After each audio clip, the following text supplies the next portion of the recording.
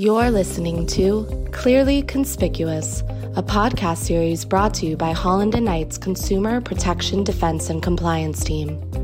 Here at Holland & Knight, we have the working knowledge of how federal and state agencies operate and how courts address consumer protection issues. Consumer protection laws and regulations impact every dimension of business. Aggressive federal and state agencies are getting the attention of senior executives who are concerned about risk management, compliance challenges, and high-profile governmental inquiries. Holland & Knight's Consumer Protection Defense and Compliance Team has the experience, knowledge, relationships, and platform to effectively work with our clients to address these issues. Hello, this is Tony DeRusta, and welcome to our fourth podcast of Clearly Conspicuous. As I've stated, our goal in these podcasts is to make you succeed in this current environment that's very aggressive, make you aware of what's going on, and to just give you some practical tips for success. It's a privilege to be with you today. And today I want to talk about a substantive issue. The topic is the FTC's new compliance guidance for healthcare companies concerning advertising and marketing. And although the guidance focuses on the healthcare industry, please listen carefully because these gems and the guidance apply to all industries way beyond healthcare. Now, the compliance guidance is intended to apply across the board to all health-related claims and statements and representations and communications. And it's intended to supplement older guidance, such as the FTC's dietary supplements and advertising guide for industry. The new publication draws upon key compliance points conveyed by FTC actions brought over the past 20 years, which includes more than 200 FTC law enforcement actions that challenge false, misleading, or deceptive health claims. In addition, the publication reflects updates from other FTC guidance documents. For example, guidelines on endorsements and testimonials, and the enforcement policy statements on homeopathic drugs. So some of the key takeaways from this guidance includes the breadth of the products discussed, underscoring the broad applicability of the publication. There are examples in the guidance relating to foods, over-the-counter drugs, devices, and other health-related products. Very, very broad, obviously. The, quote, clear and conspicuous, close quote, standard and qualified claims is also discussed. There's an instruction on the FTC's clear and conspicuous standard, including the challenges companies face in adequately communicating qualified claims to consumers. Obviously, on the platforms that we have today on our phones and on other kinds of devices, being clear and conspicuous is obviously a challenge. But the FTC is sensitive to that. And I want to say in the FTC parlance, a qualified claim is one that's made with certain limitations or caveats. Now, importantly, there is a competent and reliable scientific evidence standard. And the section in the guidance that provides a discussion of that standard has been expanded to emphasize the general rule that the FTC expects companies to support health-related claims with high-quality, randomized, controlled human clinical trials, or RCTs. Now let's talk a second about testing methodology. Drawing upon the Palm Wonderful decision, the revised guidance takes a deep dive into the key elements of quality research.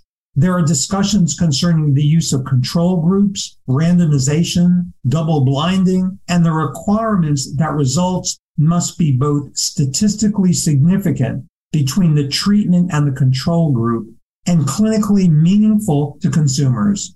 One noteworthy point concerns caution against p-hacking, or the practice of selectively relying on an analysis of a small subset of data after failing to find a treatment effect in the study population at large.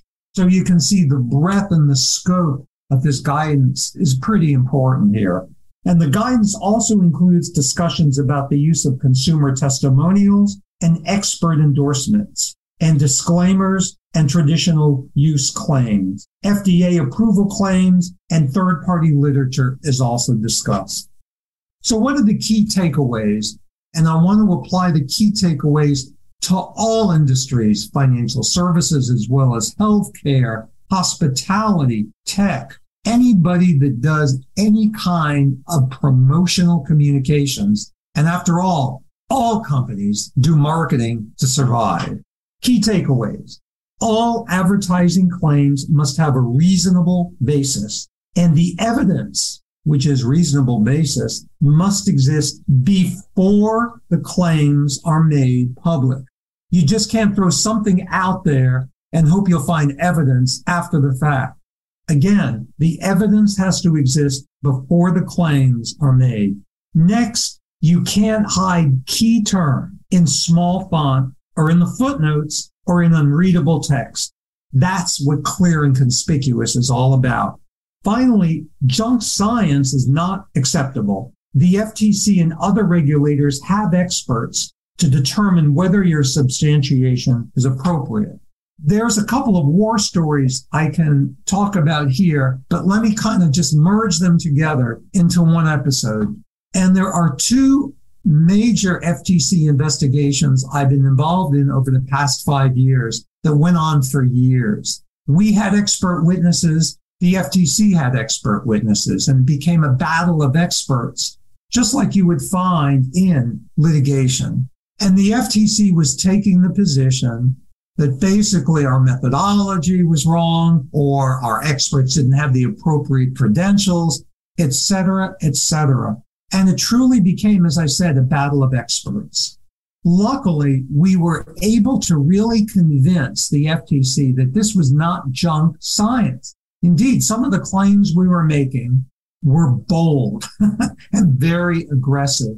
But the FTC made the determination that they had bigger fish to fry. They closed the investigation. And I'll say it was because of the integrity of our expert witnesses and the testimony and the reports that they provided that won the day.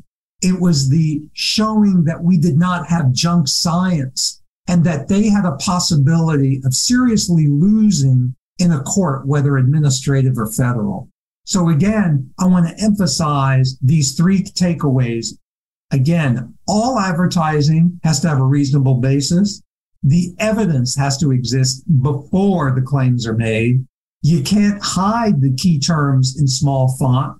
The terms and conditions have to be made clearly and conspicuously, and the substantiation can't constitute junk science. So ladies and gentlemen, stay tuned for further programs as we identify and address other key issues and developments in consumer protection and provide strategies for success. I wish you continued success and a meaningful day. Thank you. Thank you for listening to Clearly Conspicuous. For more information on our Consumer Protection Defense and Compliance team, visit hklaw.com/CPDC or email anthony.diresta@hklaw.com with any questions about today's episode.